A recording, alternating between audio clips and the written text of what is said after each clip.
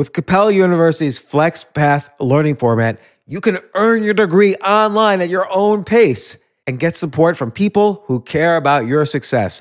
Imagine your future differently at capella.edu.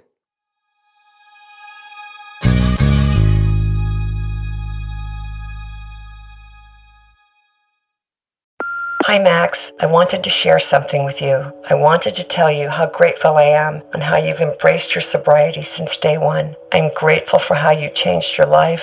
I'm grateful for the love you have for me. I'm grateful for you. Love, Mom.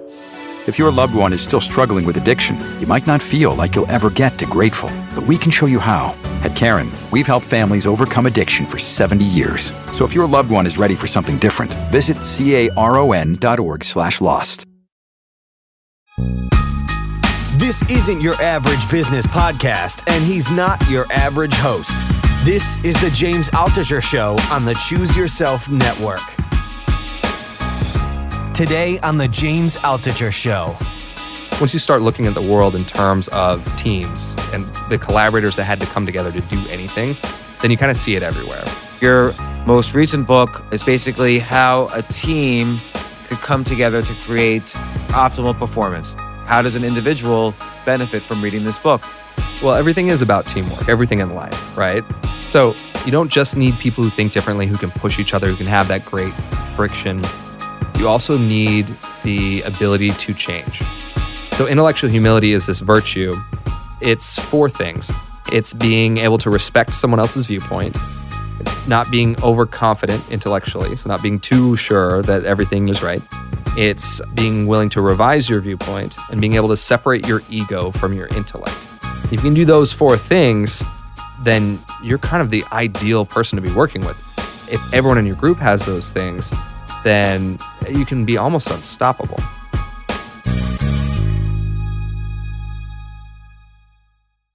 I have Shane Snow on the podcast for the third time, but it's been a while since you've been on, Yeah. and it was over 2 years ago.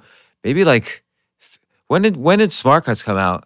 4 years ago. 4 years ago. So I remember I read it, and I didn't know you then, and I contacted you right away and said you got to come on the podcast because I thought Smart Cuts was a great book.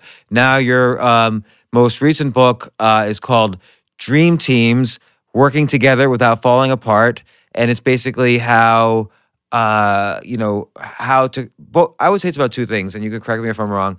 It's how a team could come together to create better than or optimal performance. Like many teams come together and are lesser than the individuals combined. Like, and you mentioned many examples of you could have a team full of all-stars, but it'll be a horrible team. Whereas, the all-stars are great as individuals. But you then mentioned some teams where individually they're not necessarily the best, but as a team, they win everything. And I'm not just talking about sports, I'm talking about business, relationships, every industry in life. And then also as an individual, how individuals can build a team around them to basically create optimal performance. Is this roughly? I like hearing the pitch from your mouth because I've been, the last few months have been just constant working on book marketing, right? And the book's done, and so now I'm just talking about it with people. I like that way of framing it. That's how I benefited from the book because, we have let's just take this podcast as an example. We have a team. So I'm just I think, how do I benefit from reading this book, or how does an individual benefit from reading this book? And some people might not be on an official team, but if they start thinking in terms of this, they can improve their lives. And we'll get to that in the podcast, of course. Well, everything is about teamwork, everything in life, right? Everything that you do, the things that you're using, were all made by people. And you could consider that all part of your team. Everything you're working on is building off of other people's work or working with other people, whether they're employed by you or not. We can kind of look everywhere. And so the analogy I like is when I started skateboarding when I was a teenager, suddenly everything looked like a skate park. Drive by in the back of my mom's van and there's an Arby's. And I'm like, ooh, I could skateboard on that. Once you start looking at the world in terms of teams and the collaborators that had to come together to do anything, then you kind of see it everywhere. Well, and it's interesting, just skateboarding in general. And so, we've had Tony Hawk on the podcast, world champion skateboarder, and just going through his life story, skateboarding on the one hand is this very like punk individual activity. Like when you're on the skateboard, you're either gonna fall or not, and no matter who's on your team.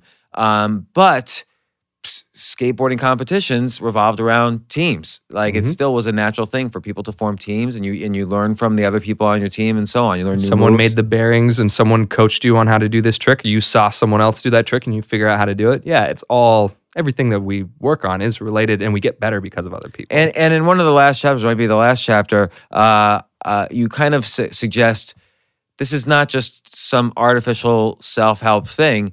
This is like biologically imprinted in our brains for maybe a million years. You have this last chapter is called oxytocin, or one of the last chapters. Is it the last chapter? That's the last chapter. Yeah.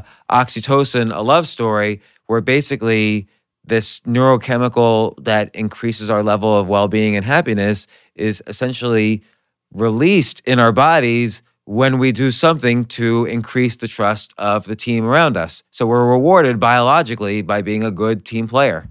Yeah, that's part of how we survived. We had these great brains, but we're kind of weak compared to the saber-toothed tiger. So we had to survive by working together, and our brains figured out that if you can get someone else to care about you, or if your brain could care about someone else, then you'd be more likely to band together, and together you could beat off this saber-toothed tiger, or you could beat the storms, the hurricanes, you could build things. And so our brains developed this ability to generate this little empathy drug, this oxytocin, which makes you feel good. And it's released when someone shows you a kindness, you have a positive social experience, someone gives you a hug, but also when you learn someone's story, or when you watch someone who's in danger, or who's in a situation that you can relate to in some way. And our brains basically develop this ability to basically cause us to want to work together, to band together, because that was useful, but it also feels really good. I thought, and I've actually... So I've written in one of my books about oxytocin. I've also had on one neuroscientist who talked about oxytocin, serotonin, dopamine, and all that stuff. But I never made the connection between oxytocin and storytelling before, which I thought was very interesting. That basically storytelling can convey, as opposed to fact-telling, can convey more empathy, and which then increases the oxytocin potential. So I thought that was interesting. I think I ended up writing about this. It was around the time I was finishing up the last draft of the book. Yeah, I did put in that last chapter. I actually went to a neuroscientist's lab. Yes, you wrote about this. And had them basically scan my brain chemistry while showing me kind of heartwarming videos. And the one that I wrote about is the video of this father who, kind of has this shitty teenager, and you watch him trying to be a good dad, and sort of the end of the story is this big twist that makes you cry, basically. And I was in this lab, hooked up to this equipment, watching this video, trying to hide the fact that I was tearing up. The scientist was like, "Aha!" pointing to this chart that shows that we're actually measuring the brain chemistry in your brain changing and showing having an emotional, empathetic response to this guy who's not like you. I'm not a dad. I don't have a shitty teenager. I have no reason to, believe that this guy's real. I know it's a fictional thing, and yet I had this emotional response where I wanted to give him a hug and actually measure it. And because of that emotional response, because of that oxytocin spike, my guess is, and you're not a dad, you've never been a dad, but at some point in the future you might be.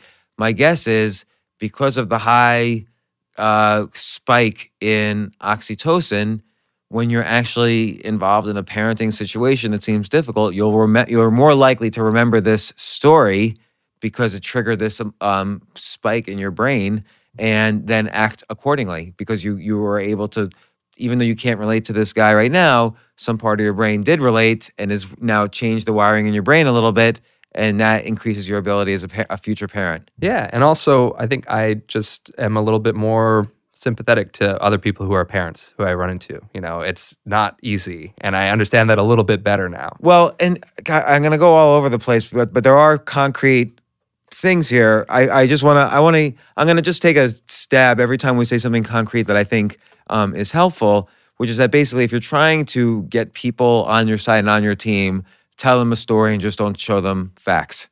So that's one potential concrete thing out of this. Another concrete thing is reading is great, which you point out in the book, because then you hear more and more stories. Reading fiction is great because you hear more and more stories that you could potentially be used to rewire your brain. You get to borrow someone else's life enough to get these oxytocin spikes, and that helps you as well. And it actually, the secondary effect of that is it helps your brain train itself to be more intellectually humble. I am going to get to that. Okay. So, because intellectual humility was a big part of this, I meant to take you have a test for intellectual humility. Yeah. I meant to take it.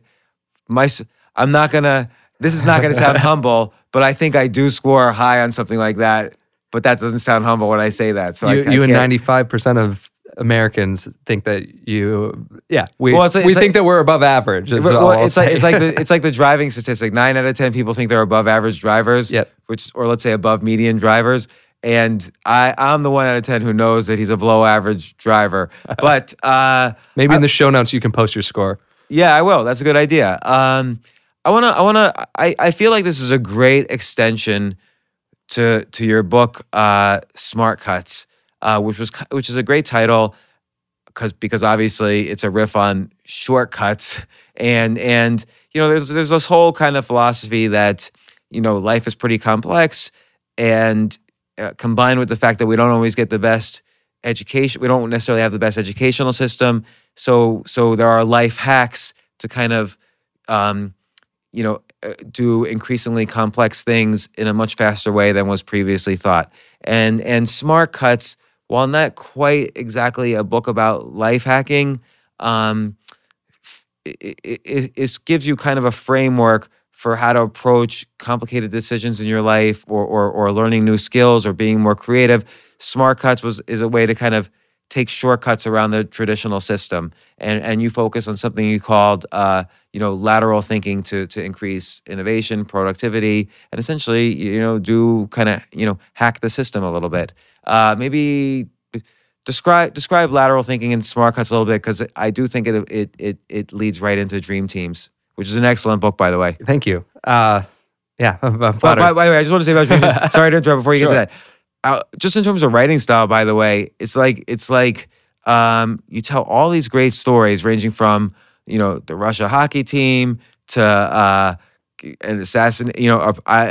political events that I thought I would have known about, but I didn't know about, from Abraham Lincoln, Thomas Jefferson, Andrew Jackson. You talk about the Wu-Tang Clan. You have study after study that from scientists, and also studies that you've done, which is kind of a rare thing. I hardly ever see writers do their own scientific experience. And you have this very Malcolm Gladwell style of telling the story, which is you tell part of the story, you leave us with the cliffhanger, then you get into kind of the science and research, then you get back into the story, and you're interweaving all these things to make this grander point. Anyway, I think this is a really well-written book.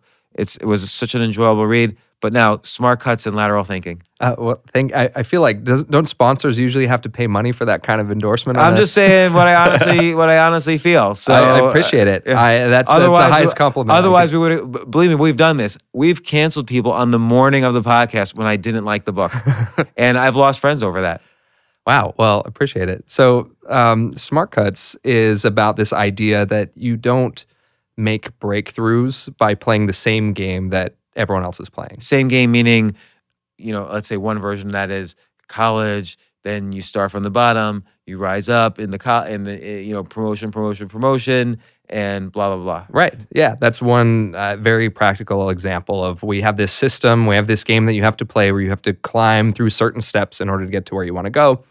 You're not going to do that faster or do that better or make a new way to do that by playing within that framework. In fact, your point in the book is, and you give a great example, your point in the book is if you do that slow, methodical path, you probably won't get to the top. So as an example, you give the U.S. presidents, and which is really interesting now with the most recent election, actually proves the point that I made. Right, in one way, and we'll see about the other way. But your point is that many presidents, Obama, Eisenhower, you give a whole list of presidents, they actually had the shortest runs in public service before they became president, as opposed to many U.S. senators who would like to be president, but they'll never get there. Even if they have like 40 years of dedicated public service, it's the people who took these smart cuts who became president. And you give one counterexample who turned out to be one of the worst presidents in history, which is Andrew Johnson, did the traditional route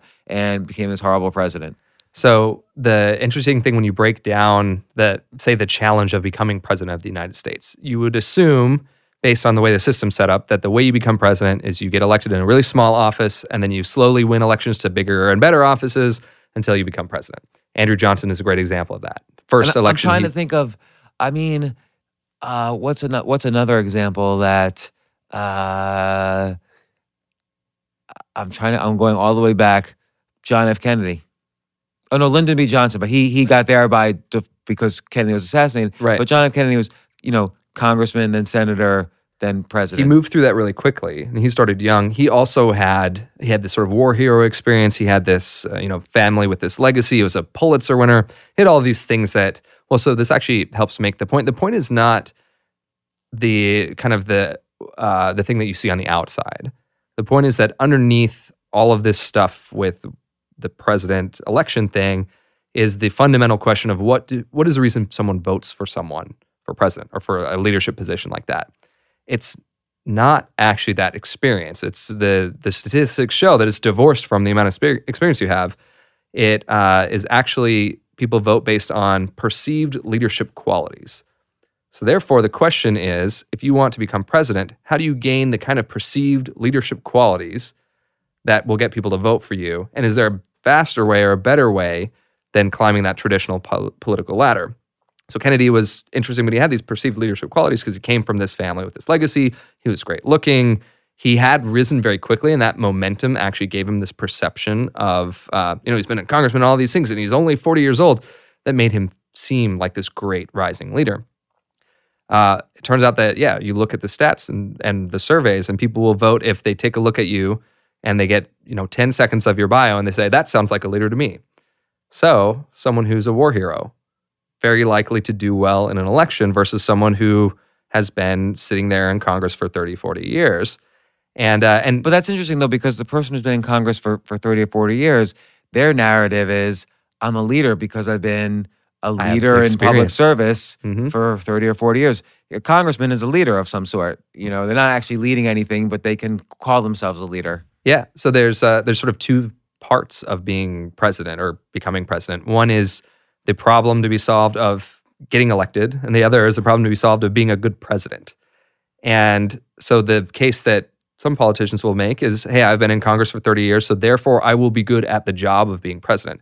But it turns out that those 30 years in Congress do not actually correlate with people wanting to vote for you. It's not an argument that works. Is that because people don't perceive you as a leader? If you look like a leader and you've been in Congress for 30 years, or you can sort of do something to convince them besides the experience argument, then maybe. And that's how people like Lyndon Johnson get elected. He got elected vice president, right? Which is even, maybe kind of still making this point. But if you're a businessman who is very, very famous and who on TV for the last 10 years has had this persona of, I know how to run a room, I know how to run something, you seem like a leader. People knowing very little about you will be inclined to vote for you. Well, it's very interesting because if you look at, first off, governor is a better route to presidency than senator, because senators and congressmen actually don't really lead their states or the district, but a governor is an executive. So they can make their narrative is I was a leader. And I guess you're right, war hero. Also, interesting thing about Kennedy was because of his back pain, he was taking cortisone, which fleshed out his face. He was very thin just a few years before the presidency, but then his face became very puffy, and that probably that was those were the first televised debates, so people saw a more leadership looking. It's like he got fillers. He added some years to his face. He added some maturity to his face. Interesting. He didn't look like a teenager. Yeah. When he first got elected to the Senate, if you see pictures of him, he looked like he was a teenager practically. That probably did help a lot. So there's if the problem to be solved is get people to think you appear like a leader, then there's lots of routes to that. So that's what Smart Cuts is about, is figuring out the way to solve the problem that's not the assumed way. So there's two things then. There's one is, what's the actual solution to the problem? So again, with the presidency, with every situation, most people assume there's kind of a normal path is the best solution to the problem. So it's the congressman to senator to vice president to president or whatever. But so figuring out what the actual solution to the problem is, and in this case with the presidency, it's perceived leadership qualities. And then there's how do I construct my narrative, my story, so that I have perceived leadership qualities? So war hero, Pulitzer Prize winner, do a good debate on television against Nixon, who clearly had a narrative of leadership at that point, but just wasn't enough to beat Kennedy in 60. What was another area you spoke about in the book?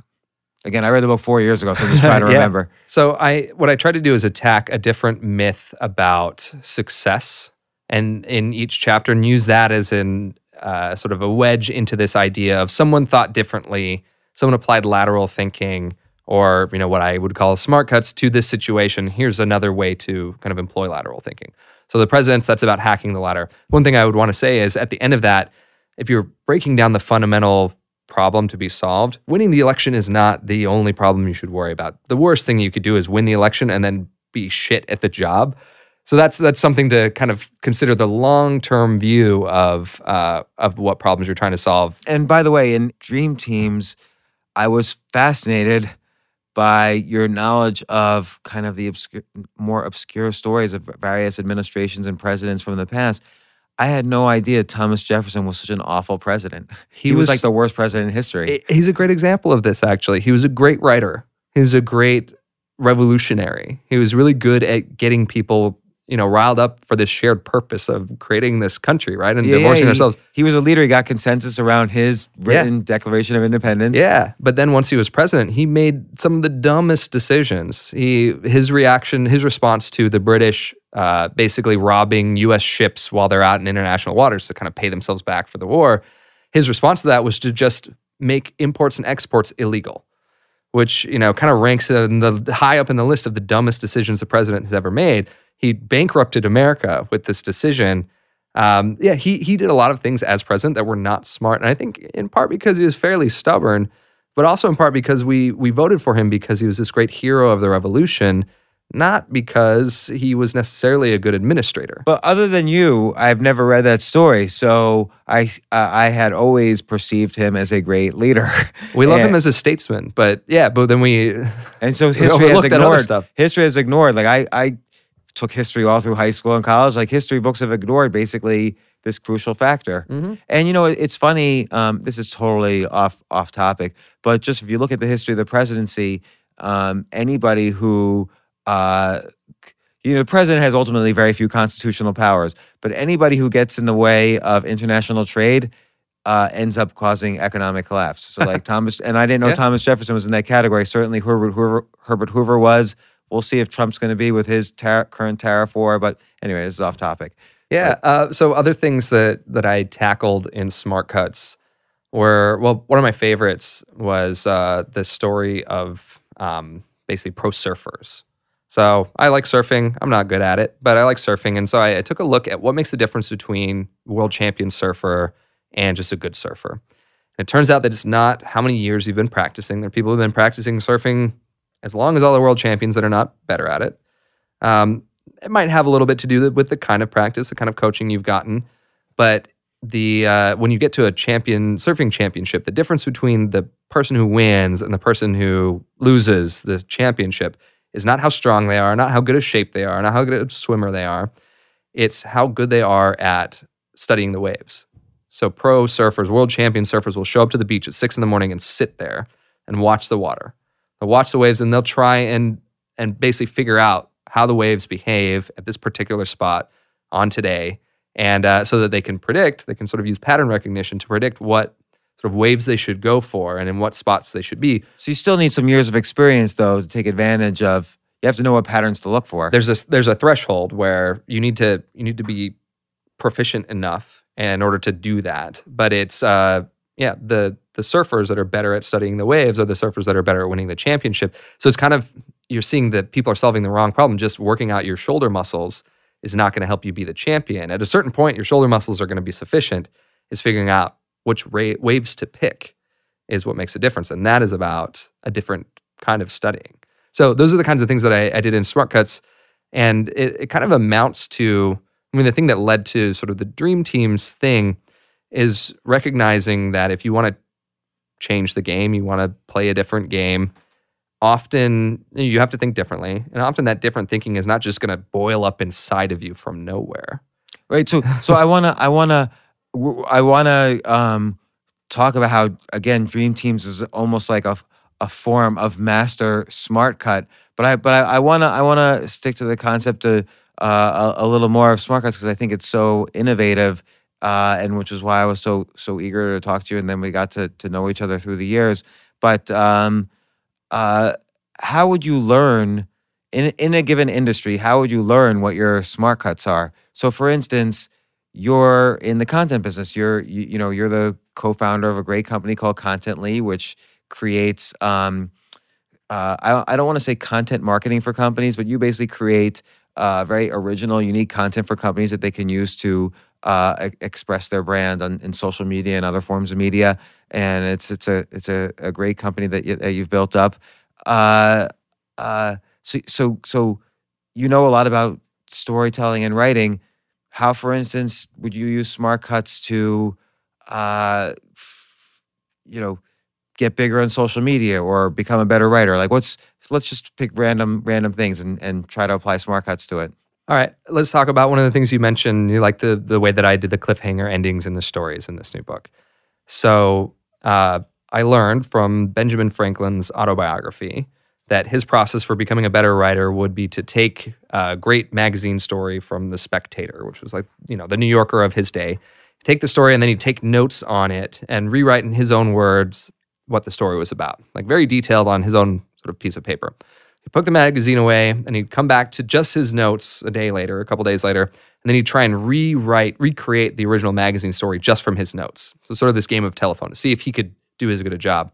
Then he'd compare his news story to the original magazine story, see what he did differently, see what the magazine did better. And he'd do this over and over and over again until he decided that he was a better writer than all these writers at The Spectator. So I thought that was a pretty cool process. So what I liked about that and my insight into that is he's trying to figure out how to be a better writer. So he drilled into kind of the really teeny tiny details in a very systematic way of how the best of the best kind of did this thing. And that helped him to become a better writer faster than going to school for writing, basically. So he found his own sort of hack for getting better at the things that mattered. So I decided I wanted to do that with my own writing, my own storytelling style in particular, because I think that a lot of business books are pretty boring. I'm writing about topics that are mostly sort of, that are like business adjacent or pop business stuff. Well, I think most books are not written by good writers. So it's rare, and I think skill especially to in it. It's hard. nonfiction, it's tough. So I wanted to be the kind of fiction or nonfiction writer who people actually wanted to read, whether or not they got anything out of my work. If it was entertaining enough to talk about anyway, then great, because there will be lessons inside. There will be things that can help you inside of it. So I thought about, well, who do I break down? Whose writing do I break down, like Ben Franklin did, so that I can get at the things that make for a great sort of captivating storytelling sort of style. And first, I did go to folks like Malcolm Gladwell, or my favorite is Gene Weingarten. He's a Washington Post feature reporter. I think the greatest story to ever appear in a newspaper is one of his. It's called The Great Zucchini. You should read it. It's amazing. Anyway, so I went to some of my heroes like that write nonfiction journalism and did the same thing, broke down a spreadsheet. Here's how they structure their stories. But then the thing that really helped me is I'm a big television fan, and I in particular love Alias. So that's the show that I've come back to the most. I love J.J. Abrams. I love Alias. So I decided to start breaking down episodes of Alias in the same way. What's the way that J.J. Abrams structures, this story about Sidney Bristow and the CIA or whatever? And so little things that he does is sort of a matter of habit in that show, and I think in many of his movies too, were kind of amazing cinematic storytelling that I decided, well, if I apply this across to nonfiction science business writing, maybe I can... Like, what's one thing you learned from that? So he loves to start his episodes in media res is what it's called. So basically... In what? en media res. It's Latin for kind of like in the middle of things. Okay. So he starts the episode at the most intense part, halfway through the story.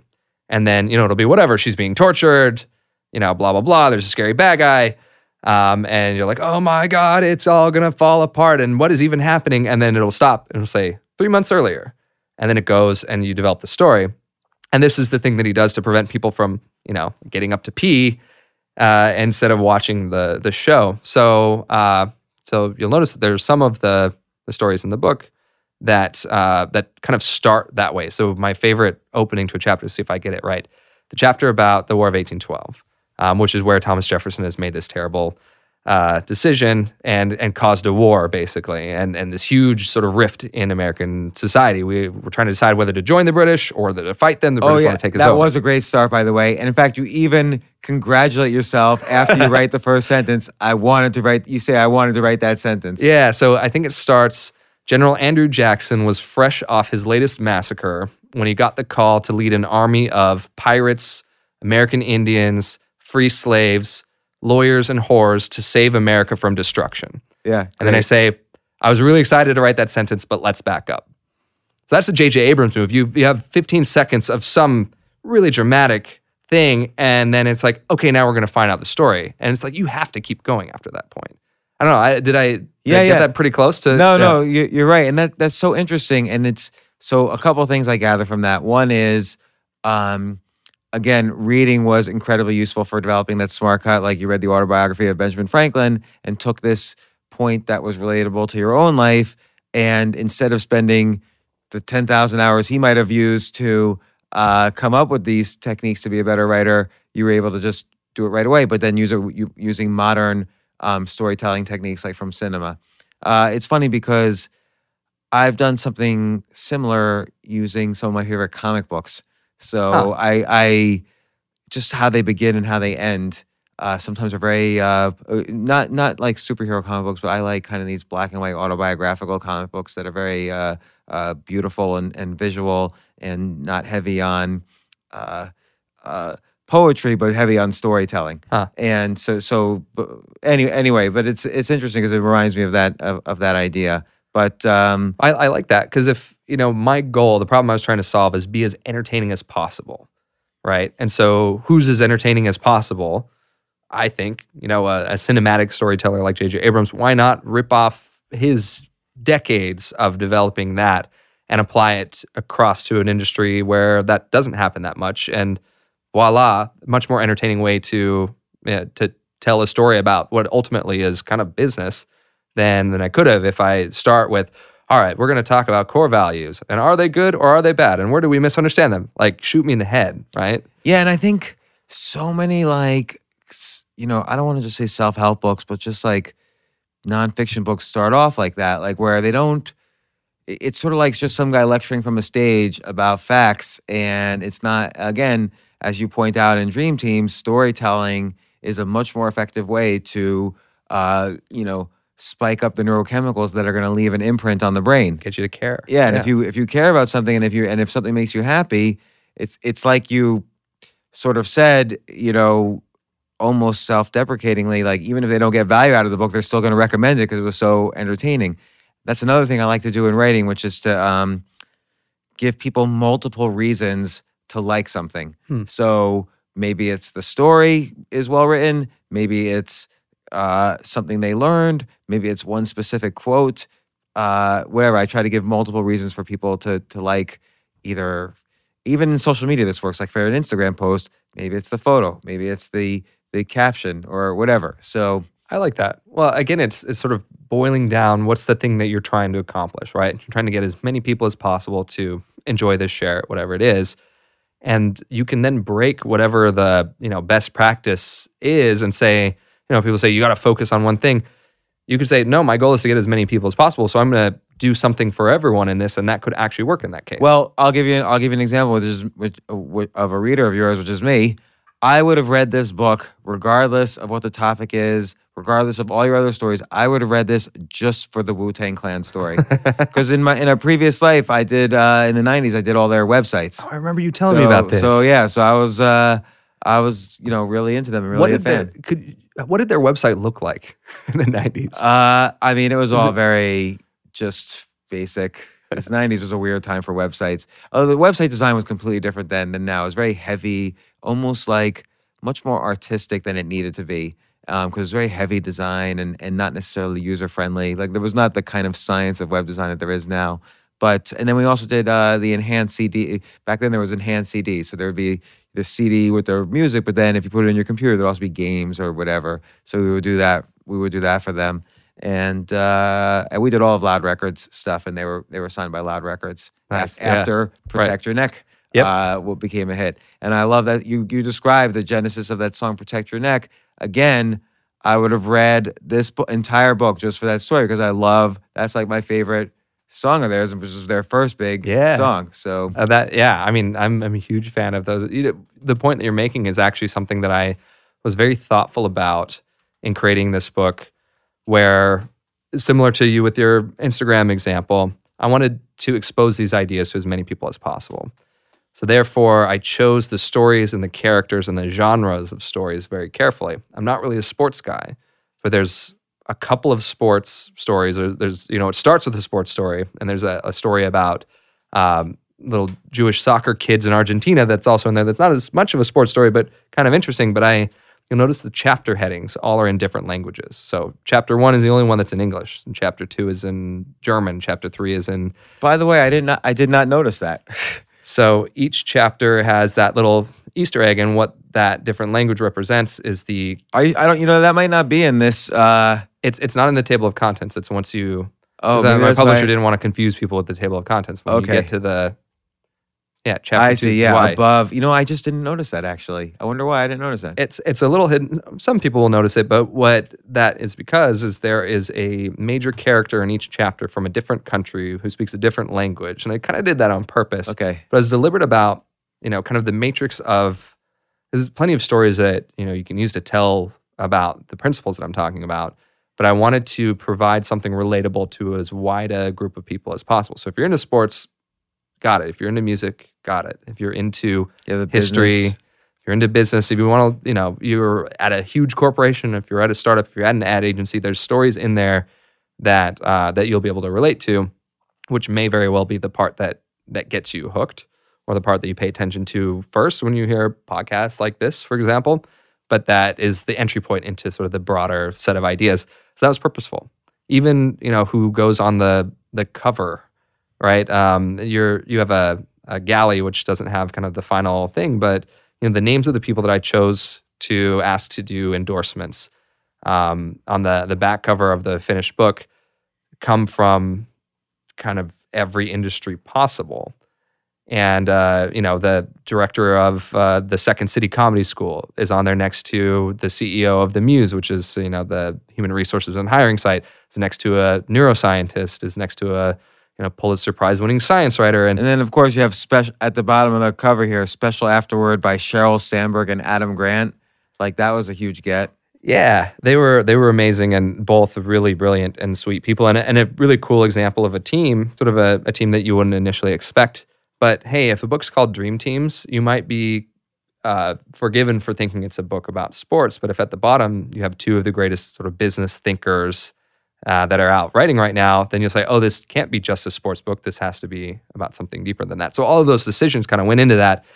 And, you work with a publisher and you start to tell them these things, I want to put this and this and this person on the cover, and I want the chapter titles to say this, and I want to tell a story about that. And they start to say, but that's not how books are done. And so then, you have the debate and I win this time.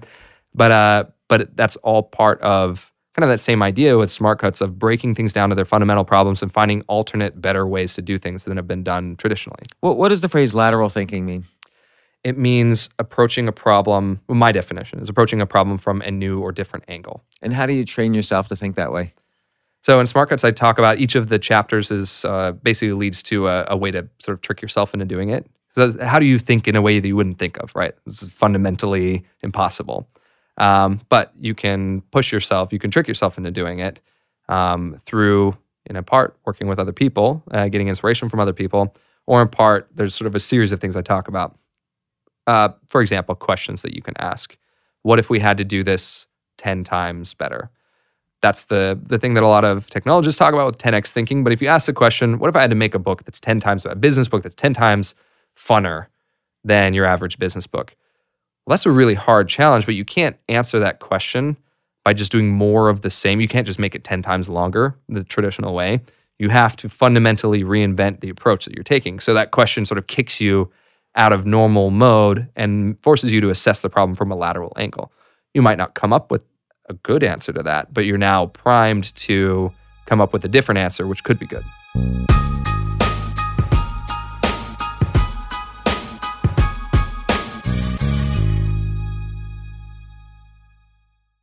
Yes, it's totally true. Airbnb has changed my life. If anything, they have made my life so much better. Like, I used to live in Airbnbs. I lived in over 100 or 200 different Airbnbs over a 3-year period, and I loved it. I became a really good guest of Airbnbs, and I got to know lots of hosts. So when I initially owned a house, of course, the first thing I thought was, I'm going to turn my house into an Airbnb because I travel a lot. So why leave my house unused when I can make a side income by letting others Airbnb my house or come to stay in my house as guests? And having my own Airbnb or being a host for Airbnb has allowed me to do just that. And I've met other hosts. I've actually spoken at Airbnb's host conference. I think it was in 2017. I met so many just nice hosts.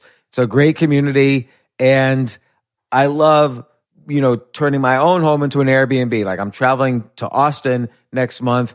My home's going to be an Airbnb while I'm away, and I'll stay in an Airbnb. I'd rather stay in like a 3-story house Airbnb than in one tiny hotel room in the middle of Austin during South by Southwest. So listen, while you're away, your home could be an Airbnb. Many people host on Airbnb, but there are people who are just letting their house sit empty, who've never thought about it or didn't realize their space could be an Airbnb. Hosting can easily fit into your lifestyle and is a great way to earn some extra money. So if you have a home, but you're not always at home, then you have an Airbnb. Your home might be worth more than you think. Find out how much at airbnb.com/host.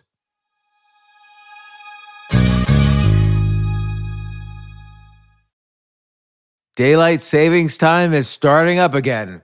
Okay, podcast is over. That's all you needed to know. But why do we have daylight savings time? Answer: to give us more daylight from March through November. By setting your clocks forward, it may feel like there are more hours in the day when we initially start daylight savings.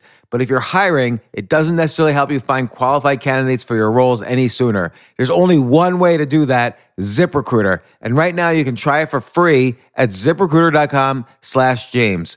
ZipRecruiter works around the clock to find qualified candidates for you. Once you post your job on ZipRecruiter, they send it to 100+ job sites so you reach more of the right people. This is such a brilliant idea for a business, and ZipRecruiter did it. So ZipRecruiter's smart technology also quickly scans thousands of resumes to identify people whose skills and experience match your job. I've used ZipRecruiter particularly as a potential employee, and I still to this day get messages every day. James Altucher, would you like to apply to be VP of Entertainment at NBC or whatever? So there's just nonstop emails. Like, I got 5 or 6 emails today because a year ago I signed up for ZipRecruiter. So spring forward with a new hiring partner, ZipRecruiter, and find top talent sooner. See why 4 out of 5 employers who post on ZipRecruiter get a quality candidate within the first day. Just go to this exclusive web address to try ZipRecruiter for free. ZipRecruiter.com/James. Once again, that's ZipRecruiter.com/James. ZipRecruiter, the smartest way to hire.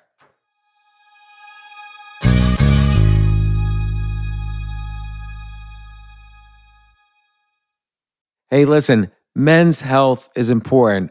Men act all cocky and like they don't need anything. But the reality is, as you get older, there's some things you need. And it often feels like we're too busy to take care of our health problems. Like, I'd rather do anything than go to the doctor or the dentist or the pharmacy or whatever. But now you don't have to waste your time if you use Hims. HIMS, H-I-M-S, HIMS is changing men's healthcare by providing simple and convenient access to science-backed treatments for erectile dysfunction, hair loss, weight loss, and more. The entire process is 100% online, so you get a new routine of improving your overall health faster. Jay, you listening to all this? Yes, I definitely gonna use HIMS from now Not on. that you need it. You're young and healthy. James, I'm 35. You're getting there. You might need it. Who knows? But if prescribed, your medication ships directly to you for free and in discreet packaging. No insurance is needed. You can manage your plan on the HIMS app, track progress, and learn more about your conditions and how to treat them from leading medical experts. Start your free online visit today at hims.com/James. Could you imagine that? There's a whole section just with my name on it. hims.com/James. That's how much I am representative of the kind of person who needs HIMS. That's hims.com/James for your personalized treatment options. hims.com/James. Prescriptions require an online consultation with a healthcare provider who will determine if appropriate. Restrictions apply. See hims.com/James for details and important safety information. Subscription required. Price varies based on product and subscription plan.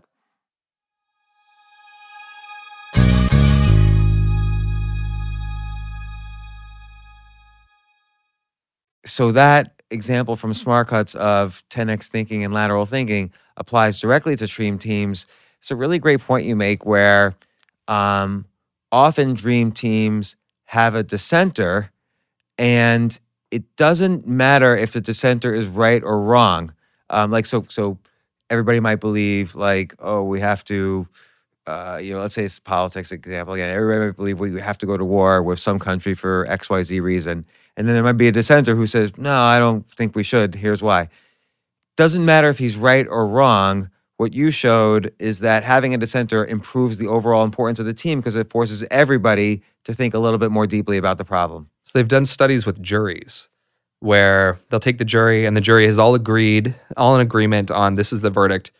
And then they'll throw in a new person who's like, no, I disagree. And even if that person is wrong, the jury will spend more time deliberating and they'll make a more accurate assessment. They've done a whole bunch of studies with kind of brainstorming to this effect. My favorite is simply the example of journalism as part of, you can think of, the press as sort of a member of the team of the government. In America, we all often call it the fourth, kind of branch of government. That, we set up this system of government in the United States where there's the executives, they do shit, legislatives, they make rules about shit, and then the judges that oversee and make sure that we're doing things correctly. And they kind of keep each other in check. But the press, their job is to show you what you don't want to see and to show the public, to get the public angry enough to push the government to do the right things. The press's job is to expose things that are wrong inside of the government. And so it's basically like this dissenter kind of system we set up, we sort of built into Team America, where if you have a team of people or, big team of teams, if you're running a government, and no one is kind of saying the hard thing to hear, then you kind of get stuck. It's easy to get stuck or it's easy to get corrupt. If you have a team of people working on a project and someone comes in and says, I don't think so, they're either going to show you what needs to be changed and you're going to have to face that hard truth, or everyone's going to stop and have to argue with them and have to basically make sure that they're right about things. And in all of these scenarios, whether it's at the grand level, sort of with the press and sort of this whistleblower effect, or it's inside of a jury, or it's even, you're coming up with ideas for a costume party. If someone comes in with a bad idea or an idea that's just really far afield, everyone kind of like turns their heads, or, if people that are collaborating are good and not super stubborn, they turn their heads and they look at the other thing. And in between where you are and where this bad thing is, or this thing you don't want to see is a land of possibility that the whole group has not considered yet. So this has been shown in mathematical proofs and studies from all of these kinds of things, from the press to juries to brainstorming exercises. But it's I think it's really important that the people that we want as part of our quote unquote team are not just people we like, or not just people who agree with us, And so that It's almost like the role of the court jester in medieval times. Like, this is the one person the king can't kill because he's just going to say what's on his mind. it's interesting. I was surprised you didn't use that as an example in the book. Well, that's a bit of history that I'm not real familiar with. What was the reason for having that court jester? I actually don't know if this is true or not. It's just always in mythical stories. But the role of the court jester is basically to be the one person who can't be a yes man to the king. He has to be a voice of dissent. Interesting. Well, And the king can't punish him for that. I love that, because if a king is smart, king's going to want to know when they're wrong. But, the court jester is interesting because maybe, I don't know, I'll have to look into this. But you don't really want the people who are in the running to be king to kind of show you up. So maybe the court jester is not in the running to be king, and they can say the thing that can then spark you thinking a little bit differently and coming out with your proclamation next week or whatever, without you being worried that, oh, now they're going to kind of usurp your throne. So how can someone make use of this in their own life? And like, thinking about it, I could think of, some of my biggest failures is usually when I didn't listen to any dissenters at all, and it didn't expand my thinking. So I just was single-minded, no, I'm right, and then I jumped off a cliff. I think taking the more inputs we have into our decision-making process, the better. So not being afraid to show the thing or to have the debate about the thing with as many people as possible. But I'm going to challenge you on that from an example in your book, where you basically say often brainstorming is, you don't use the phrase, but it's a form of groupthink. It can actually lead to poor performance. So, and you give a specific example, which I thought was an interesting study. If people are told to shout loudly by themselves, or compared with when they shout loudly when they're within a group, even if they think they're shouting more loudly in the group, they're actually on average 74% as loud as when they were by themselves. Yeah, there's tons of studies about that. They have that in the tug of war. So groups in general perform worse. So if I'm an individual and I want to perform better, should I be an individual or should I ask for a team? The distinction is don't grab a group of people to all sit in a room and get chummy and come up with ideas about what you could do with your project or whatever. Go one-on-one and have debates. So the research, there's a million brainstorming studies, but the research shows that most brainstorming groups are going to come up with fewer ideas and fewer good ideas than those same people just brainstorming alone in their bedrooms. But what's better than brainstorming alone in your bedroom is brainstorm alone in your bedroom and then come and debate what you've brainstormed. So you can then refine those ideas. What's even better than that is do all that, come and debate, and then bring in a wild card, someone who's kind of outside of your field, to have them debate. Or bring in someone who's, legit crazy, or set up the debate or the session to kind of toss around these ideas with a really extreme idea that's so far out that you shouldn't do it, but is far enough out that you now have permission to discuss things that are kind of outside of what you would deem normally safe. I liked your phrase that you used earlier. You want to essentially you're by doing this, you're expanding what you call the land of possibility. So this is just a technique for expanding the land of possibility for yourself. Hey, find someone different from me, or has some extreme view or crazy view, or I would not have expected this view, and listen to him or her debate, and that in a weird way, that's kind of building a team and getting that team's input, and then now you've expanded your ability to you have a bigger land of possibility to explore. Yeah. And I think doing it one-on-one is especially powerful, because say you're that king, right? You're the king. You don't want to be embarrassed. You don't want, whatever, the vice king, the prince. You don't want the prince to, decide that he can take over and throw you in jail. So you're working on something, whatever king problem you have, go one-on-one to your advisors and get their honest input, and make them feel like you're not going to chop their head off if they say something wrong. Don't have all the advisors get in a room together, because they'll be too scared to say what they really think oftentimes.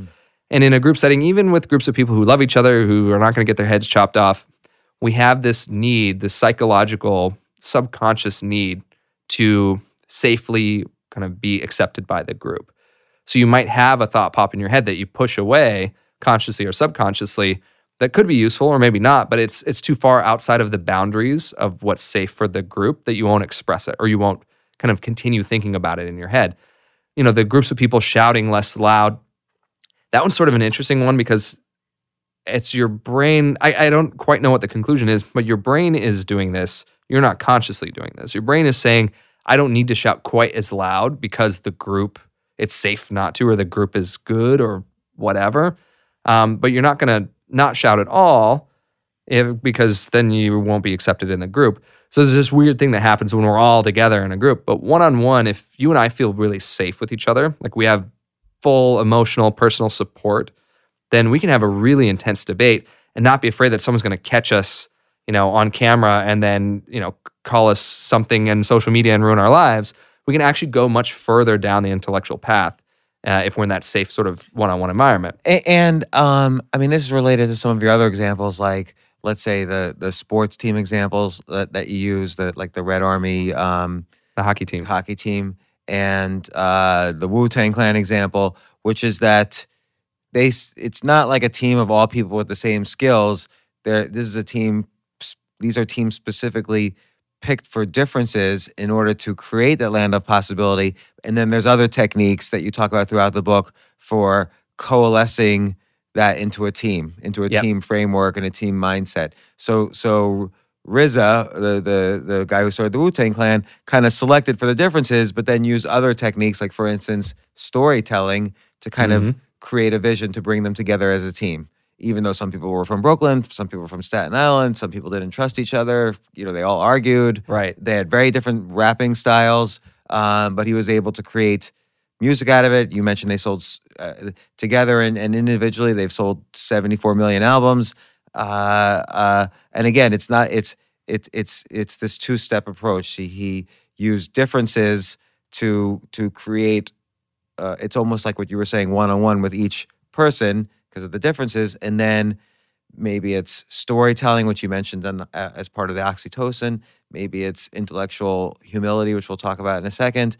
He used various techniques to create them into a team.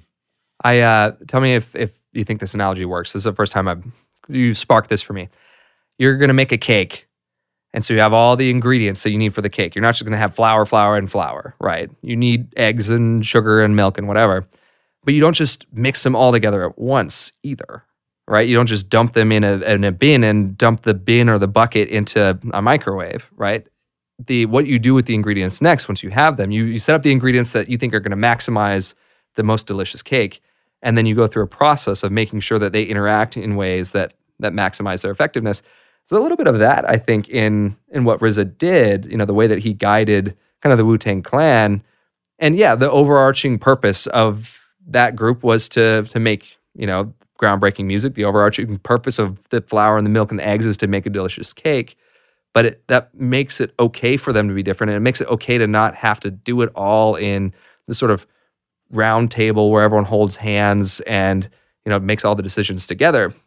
There can be the leader, the baker, the sort of clockmaker, orchestrator as part of that process. I don't know if does that analogy seem to work? Yeah, but I think there's more to it with the Wu-Tang Clan, which is that their differences actually created a unique style. Because you had kind of the really gruff voice of Old Dirty Bastard, and you had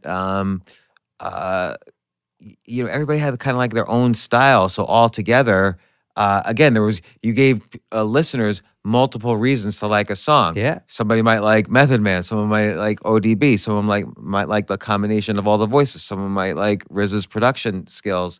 So it's like multiple reasons to like something. And they brought out, RZA said that it was like sharpening each other's blades, right? They brought out the best in each other, and they forced each other to kind of get better. But there's also the contrast that's interesting. And maybe in the cake analogy, more like cookies. If you add salt to chocolate chip cookies, they taste more delicious, even though salt and chocolate sound awful together.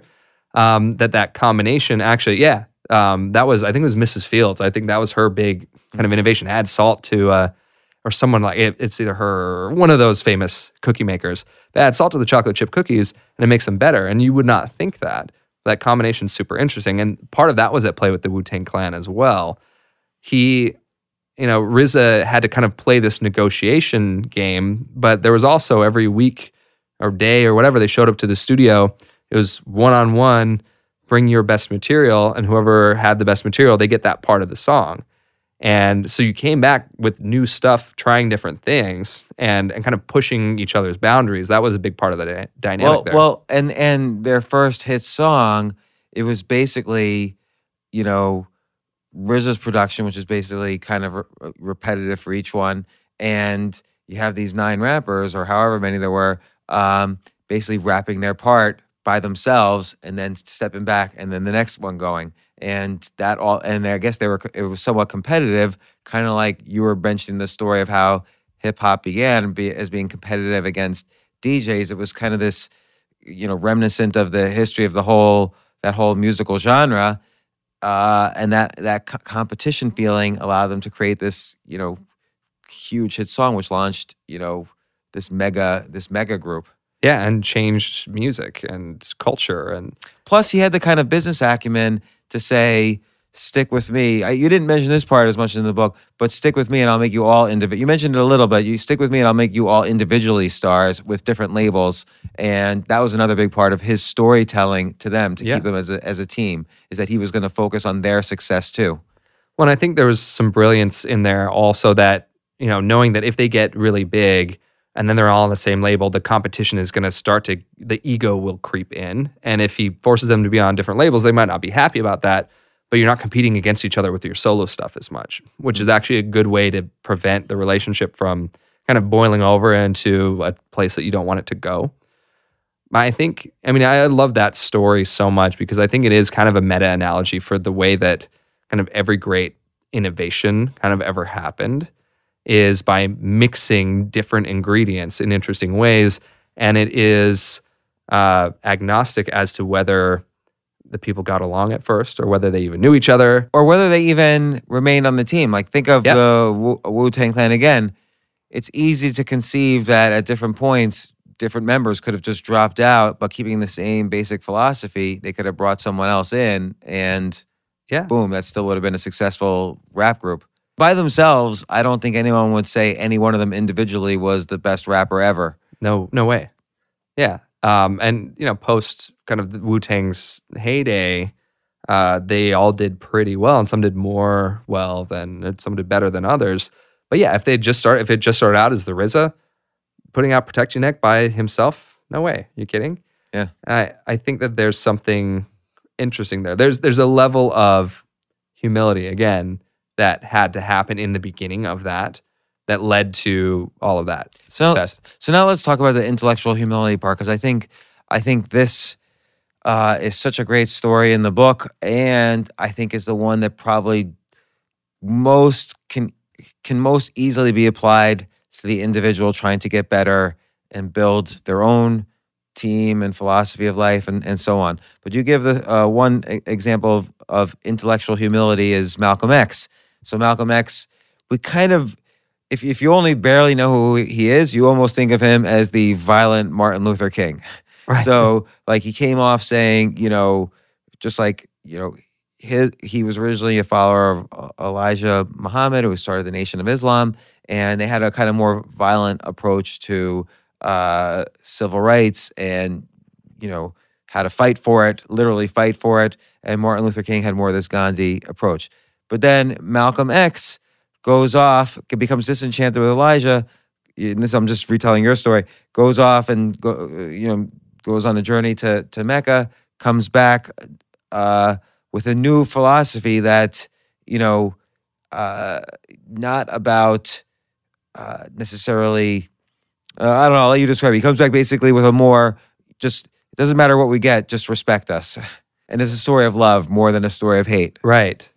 There's a reason why Malcolm X went down in history as one of the great civil rights pioneers, and it's because of this story that you're telling of what happened to him.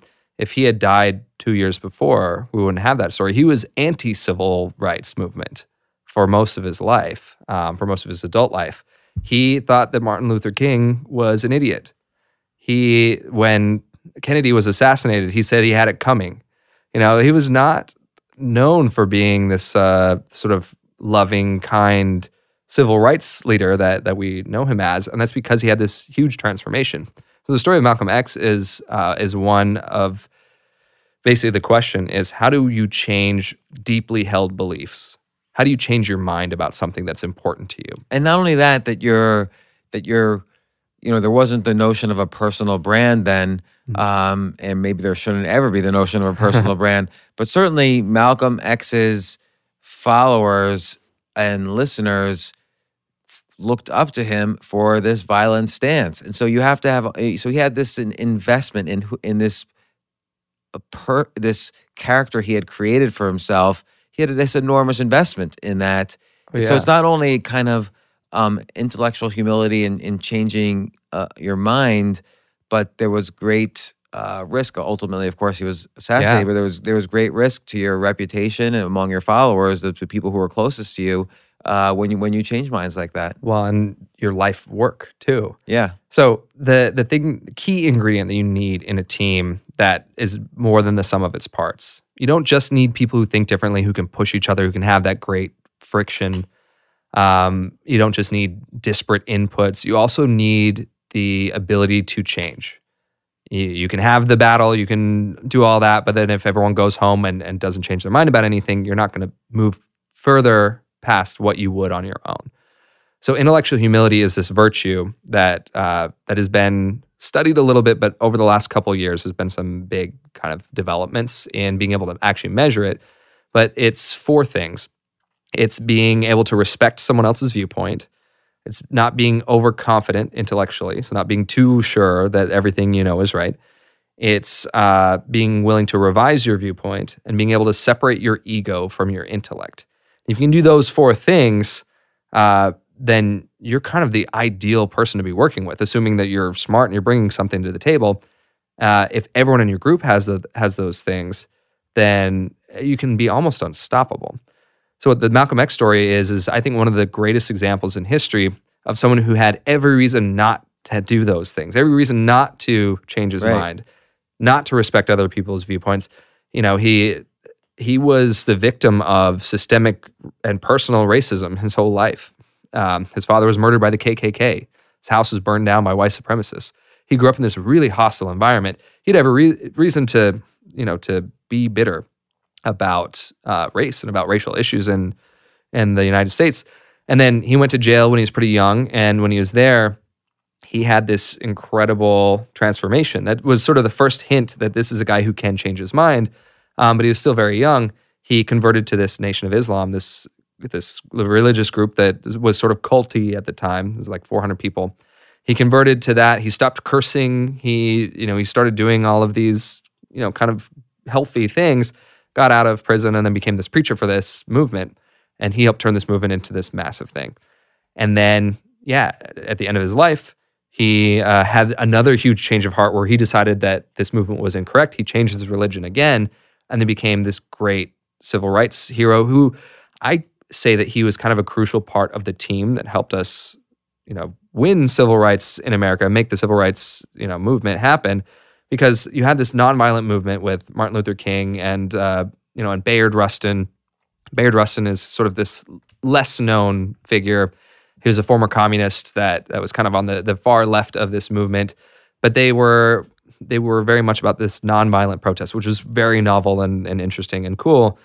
But there was an element of what Malcolm X preached that was actually pretty important. And towards the end of Martin Luther King's life, people said that he started to sound like a nonviolent Malcolm X. Malcolm X preached about self-respect and as opposed to talking specifically about specific solutions like segregation and integration and all that, he kind of made it more broad, which is that respect for African Americans would ultimately provide the solutions. Yeah.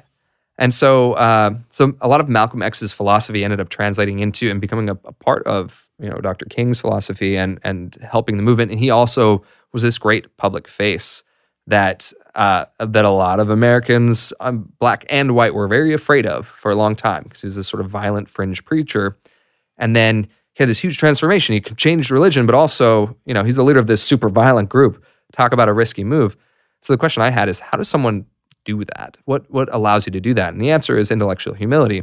And the story The short version of the story of how he did that is when he basically went to Mecca, did a pilgrimage, met other people, put himself out of his, homeland where all of his ego and his ideas were sort of attached to him. Right. So your point is that traveling and immersing yourself in a completely foreign environment will help you with that. It'll detach your ego from your intellect. And then he went and he lived in Africa for several months. And his daughter said the more he traveled, the freer he became. And you make the point in the book, it's not only the more countries you've been to, but the more time you spend in a specific country, like living in a country will also increase your intellectual humility. But if you don't have the money and resources or time to travel, you mentioned that reading lots of books will also do it. Watching lots of Netflix, right? Yeah. Taking in stories of people. So I binge watch Netflix every night. Yeah, it's great. Taking in stories of people who are not like you is a good way to reinforce the neural pathways in your brain that basically say there's more than one right way to do things, and that's okay. I think that's also a way to basically, like people always say, find what you're passionate about. And people don't have the time or the resources to try lots of things to see what they're passionate about, but they do have the time to read. And you could read a lot about different things and different people and different perspectives. And some things will catch fire inside of you, and that's what you become passionate about.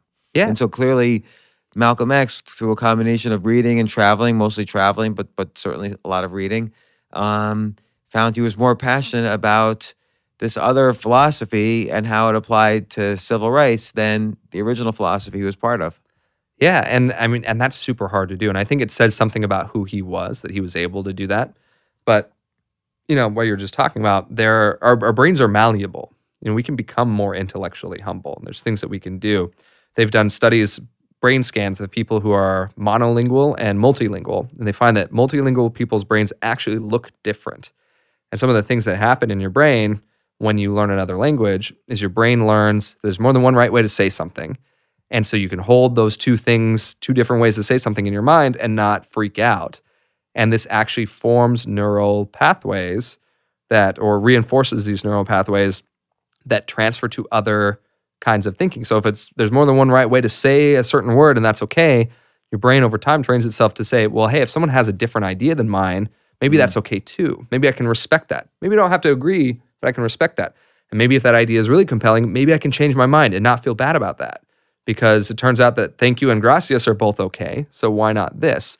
So that's why I think actually teaching language in elementary schools should be required if we want to make a small dent in not hating each other and being so polarized. Well, what's another way? Because like for instance, I'm not multilingual. Sure. And I'm never going to be. Well, so the two that you talked about are the ones that were the most highly correlated in the study that I did for Dream Teams. Actually starting to work on another study to kind of tease out more things, but living in other cultures. So I actually did this year, the first 3 months of this year, on purpose because of this research. Because I took the test that you'll take, and it turns out that I am, the nice thing about the 4-factor intellectual humility test, you add a 5th factor, which is openness to experience, and it gives you sort of a full picture of open-minded. I found out that I am less open-minded than I thought. And it's along a couple of the dimensions. I'm open to trying things. I respect people's viewpoints. Turns out I'm really bad at separating my ego from my intellect. So I could. How can you test that? So there's this assessment that you can get on my website and take, actually. What's an example question? Oh, what are the questions? They're like these personality assessment type of questions. Like when someone tells me something I disagree with, I am likely to be upset. Scale of 1 to 5. 5 really upset. Scale of 1, not at all. And so based on what you put, and most people put 2, but it turns out that basically when you pit everyone against each other, everyone will score pretty well, but there's sort of the threshold. It's not 50% on these tests that makes you intellectually not humble. It's like 80%. So yeah, so there's those kinds of questions. It's like a 40-question quiz, but it fills out these 5 factors: intellectual humility and openness to experience. Turns out that whatever the questions are that lead to ego and intellect for me are hard, which means that if you convince me I'm wrong about something, maybe I'll swallow it, but I will feel terrible about it. And my ego will be hurt. And I might actually try and find another way to disprove you later after I've thought about it. It reminds me of marriage, by the way. So, and Jordan Peterson has this example in his book, 12 Rules for Life. if you're married, you're going to be gets in lots of arguments and bickerings with your wife over a long period of time, or husband or whatever. And his point is, you're always trying to prove that you're right and the other person is wrong. But if you're right, he says that if you're right 1,000 times in a row, chances are you're no longer married. So it's better to go for peace than for right. Well, so a thing that I decided to do based on this research is the first of this year in the cold, terrible, dreary, depressing New York winter, I went to Mexico City. And I got an Airbnb and I stayed in a couple different neighborhoods, but I lived in Mexico City. And I met people and I spoke only Spanish, and I have decent Spanish, but they speak a lot of English there too. But I lived in Mexico City and I just worked at coffee shops and wrote. And because the research shows that if you live in a culture that's not your own for a couple of months, that's the threshold when you start to develop more intellectual humility. So living in Mexico City, someone else's culture, learning that I'm wrong about things and it being okay, it's reinforcing in my brain these pathways that can hopefully help me to be a little bit better at separating my ego from my intellect. So that's one. So if you have 3 months that you can take a sabbatical, go live somewhere else. Don't just travel the world, 1 week at a time. Actually stay put. That turns out is quite correlated. If you don't have money to travel, then I would suggest taking in a more diverse array of fictional television. So don't just watch the procedural mysteries. Also watch, the medical stuff and the, whatever. Watch Lost. Watch Alias, actually. Go watch that one. I would recommend Lost. Was one of my all-time favorite shows. But and J.J. Abrams' first big hit. But I would also add to that, don't go on social media. Because if you look at your Facebook feed, the way the algorithm apparently works right now is you're only going to see the people you agree with all the time. Reinforces what you think. And that's not good for training yourself to think differently. Yeah, well, it seems like this has happened much more recently, which is that you're really not allowed to disagree with people anymore, or they will quote unquote unfriend you. Yeah, that's it speaks back to what we were talking about. It's sort of depressing to me that we had this internet, which was the ultimate place where you could be a misfit, and now much of the internet is no longer safe to explore your ideas and to. I can't talk on Twitter about something that I'm not sure about yet because I don't want to risk having my life be over because I said something that offended someone that then got turned into this mob. It's tricky because I've definitely been subject to mobs a few times and it's very painful. It's hard to recover. Yeah, and you're more resilient, I think, than a lot of people out there and then what are we left with? We're left with less dialogue, less debate, less of that cognitive friction that's going to lead us to come up with better ideas. That kind of sucks. So so I feel like intellectual humility, which you talk about quite a bit in the book, is really the most important part, not only for teams but for the individual, because that could lead then to understanding the concepts behind building a great team. I also want to mention having a good leader is also really important. Like some of these sports teams have a great leader, and when the various sports stars of the team go off to other teams. They don't have the same leader, they no longer perform well. And so the leadership is also very important. What do you think makes a good leader? Well, so obviously intellectual humility makes a good leader. Well, so one of my favorite bits on that, and again, not a sports guy, but I love learning about the history of sports and learning about kind of the data behind sports because it's sort of this new territory for me as sort of a curious person, I guess. Really great book called The Captain Class by this guy named Sam Walker. Yeah, you mentioned that book in the book. I referenced him. Yeah, he was the sports editor for the Wall Street Journal for many years. He wrote this book about what are the greatest teams in the world, the greatest sports teams ever in history. He had all these criteria. He boiled it all down to these 11 teams or something like that. And what he decided is that the thing that makes a difference between the teams that have all the potential and don't turn into dynasties and the teams that do boils down to certain characteristics that you can see best in the captain of the team. And one of those is that the captains that have a lot of humility, that lead from the shadows rather than from the front, tend to be better at making their teams great. So these team captains that are not the star themselves, but are the ones that empower the rest of the team, the ones that show that it's okay to change your mind, it's okay to do things differently, the ones that kind of take the bullets for the rest of the team. So one of my favorites is this, one of Sam Walker's teams is the team that I start the book Dream Teams with, which is the old Soviet Red Army hockey team that from the late 50s to the 90s, basically, was the greatest hockey team. Huge dynasty, and there were different groups that kind of, in different decades were sort of the king team out of the Soviet Union. But there's this one captain that they had in the 70s and 80s his name was Valery Vasilyev. And he was not even a good skater. He was not the best individual player. He'd score, he'd skate, he'd defend, he'd do all that. But if you looked at his stats, you'd be like, no way should this guy be the captain. It should be, Fetisov, who can, makes like 1 million points a year. But this guy, when he was on the team was the greatest it ever was. And when he was not there, the team did a little bit less well. And he did all of these little things to kind of enable the team to be good. And there's a couple that actually tie directly back to what we've specifically talked about. One is he played at the margins of the rules. So he knew, and at the time this was not common, he knew that it was legal to get thrown out of the game and to get the penalties or whatever on purpose. So if he did something that got him thrown out on purpose, or that got him in the penalty box on purpose, it was still legal, it was okay, according to the rules. But people didn't do that at the time.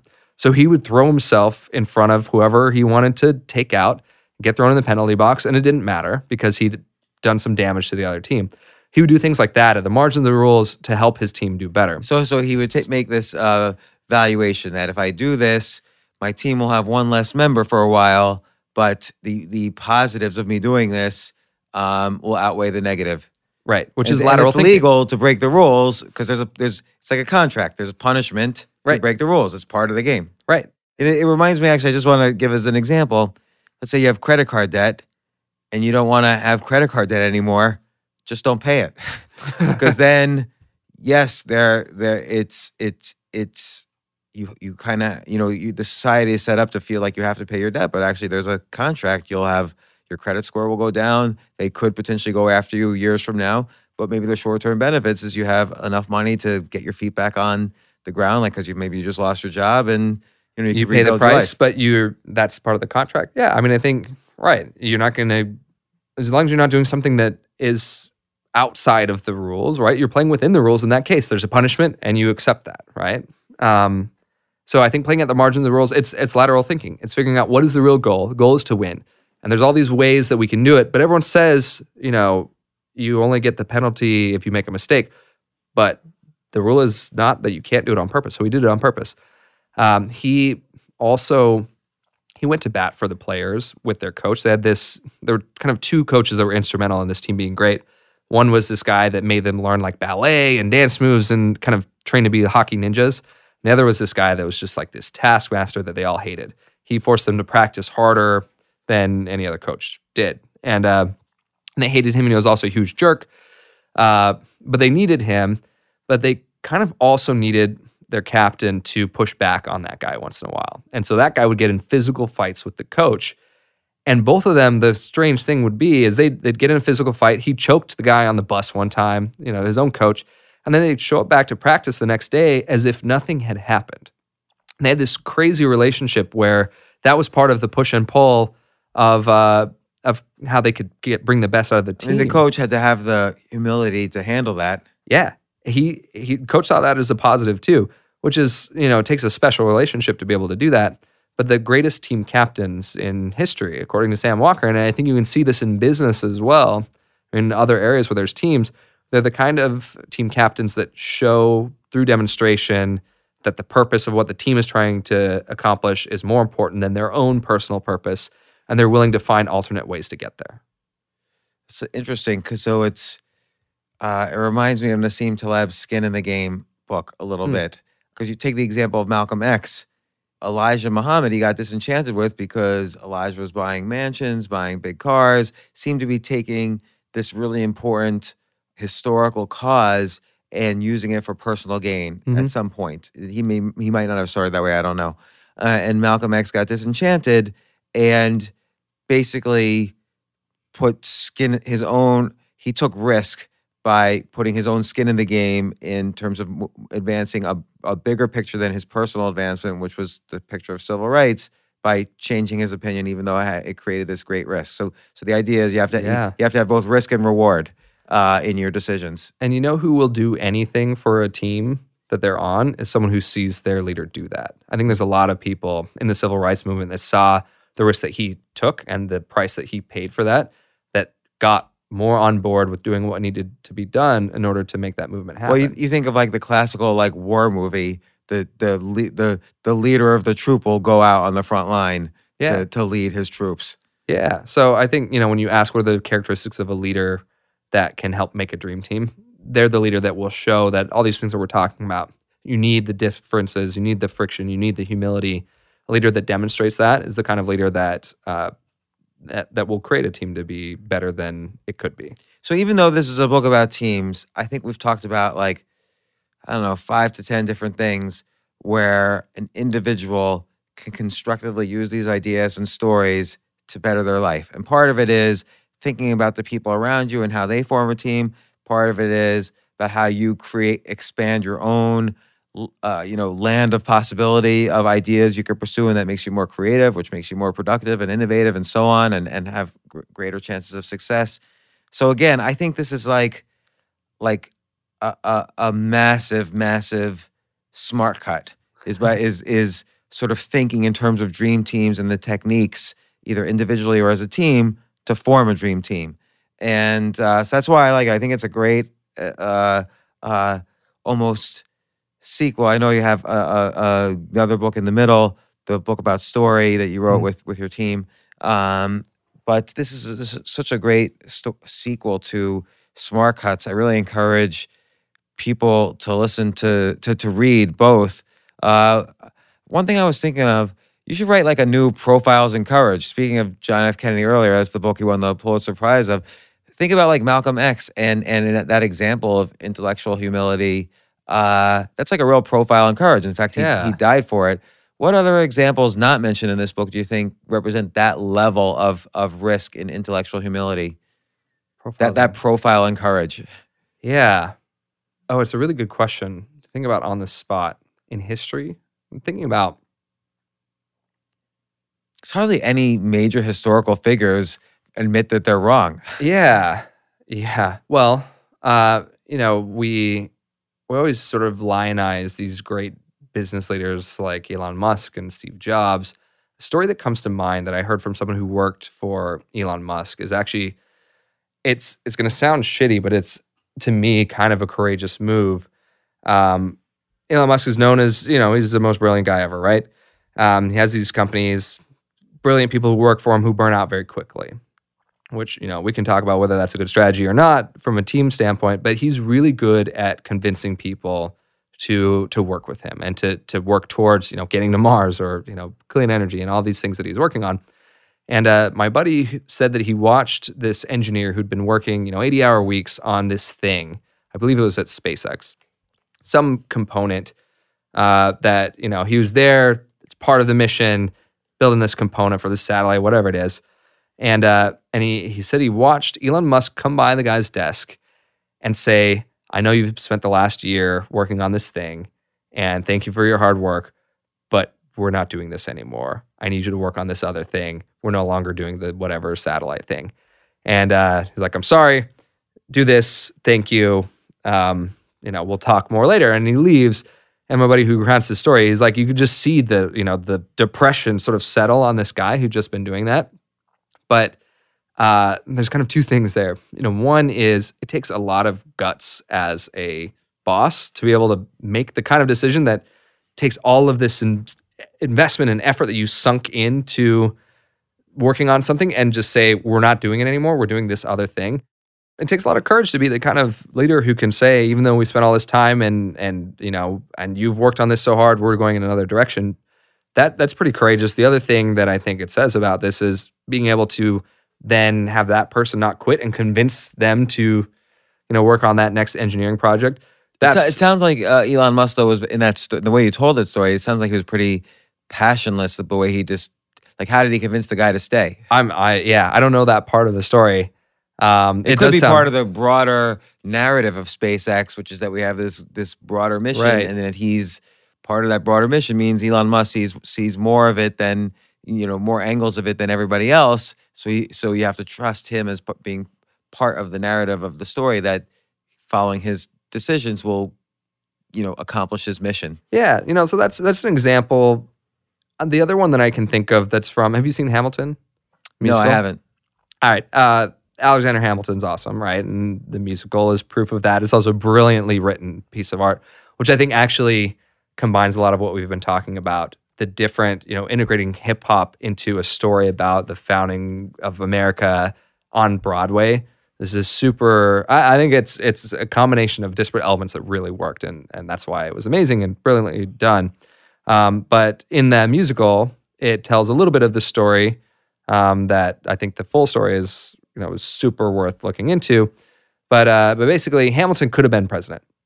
That was the track he was going on. But there were a few other guys who were kind of in the running, and at one point Hamilton would be president. There's a point where basically he throws his political support behind the guy he doesn't like because it's the best decision for the country. And I'm going to get it wrong. I believe it was Jefferson. He and Jefferson did not get along. They did some great work together. Well, they were on opposite sides. Right. But I think Hamilton, and again, I didn't see the show, but I think Hamilton didn't like, what was it, John Adams, what were they called? The sedition acts. Yeah.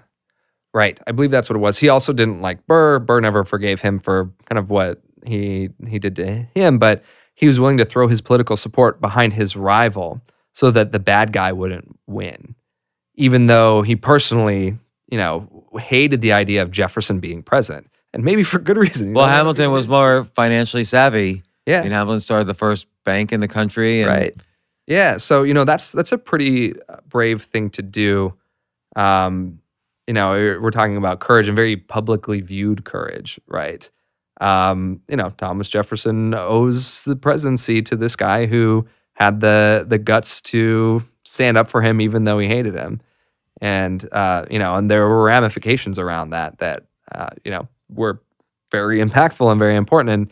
And his personal, some of what the musical also shows is that, history kind of glosses over the uglier parts. Hamilton had this affair that he then came clean on, which he could have tried to bury or hide or kind of be shitty about and ruin other people's lives about it. But instead he came clean on that. And that ended up sort of sinking his political prospects in the future after, he could have been president after Jefferson.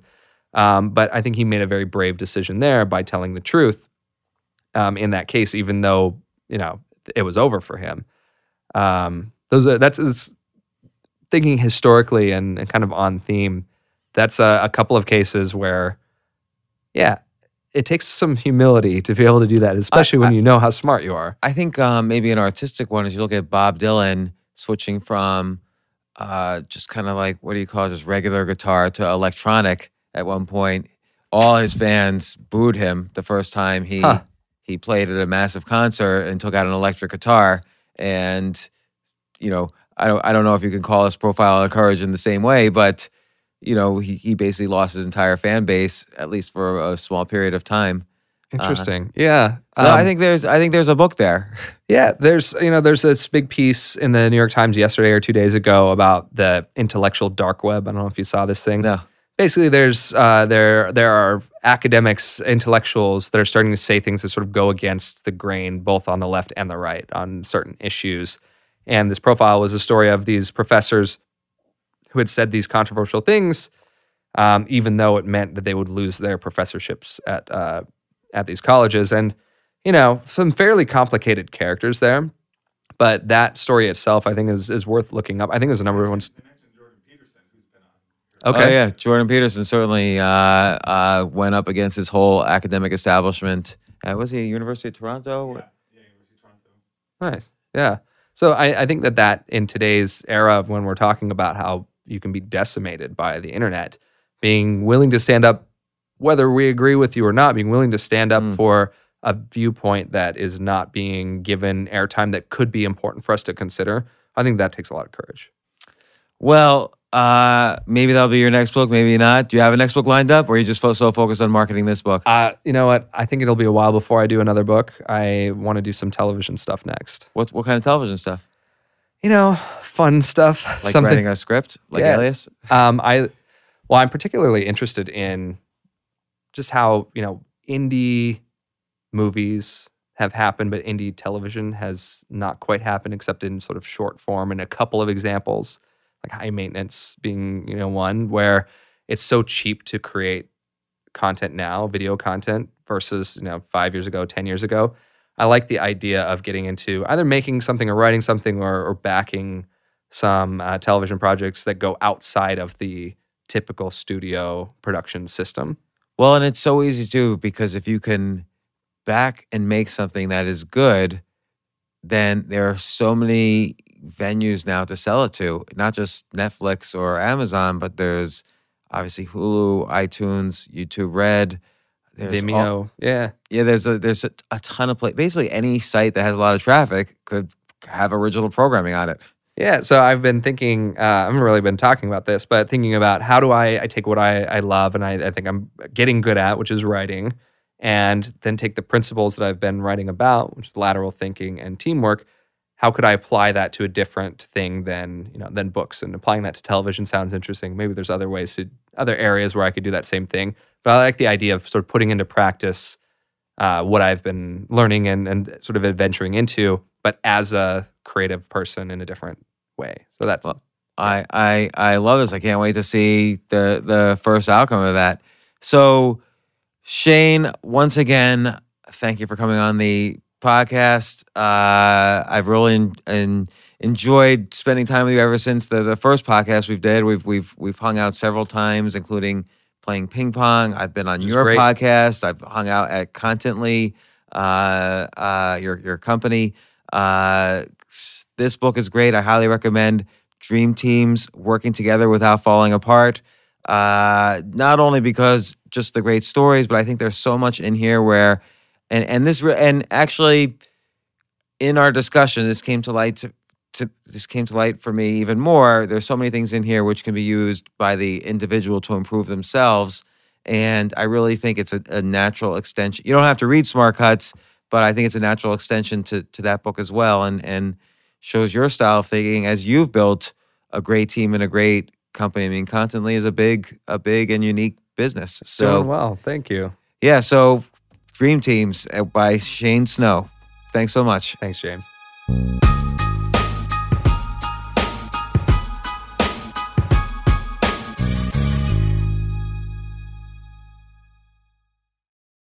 You can live out your MasterChef dreams when you find a professional on Angie to tackle your dream kitchen remodel. Connect with skilled professionals to get all your home projects done well. Visit Angie.com. You can do this when you Angie that.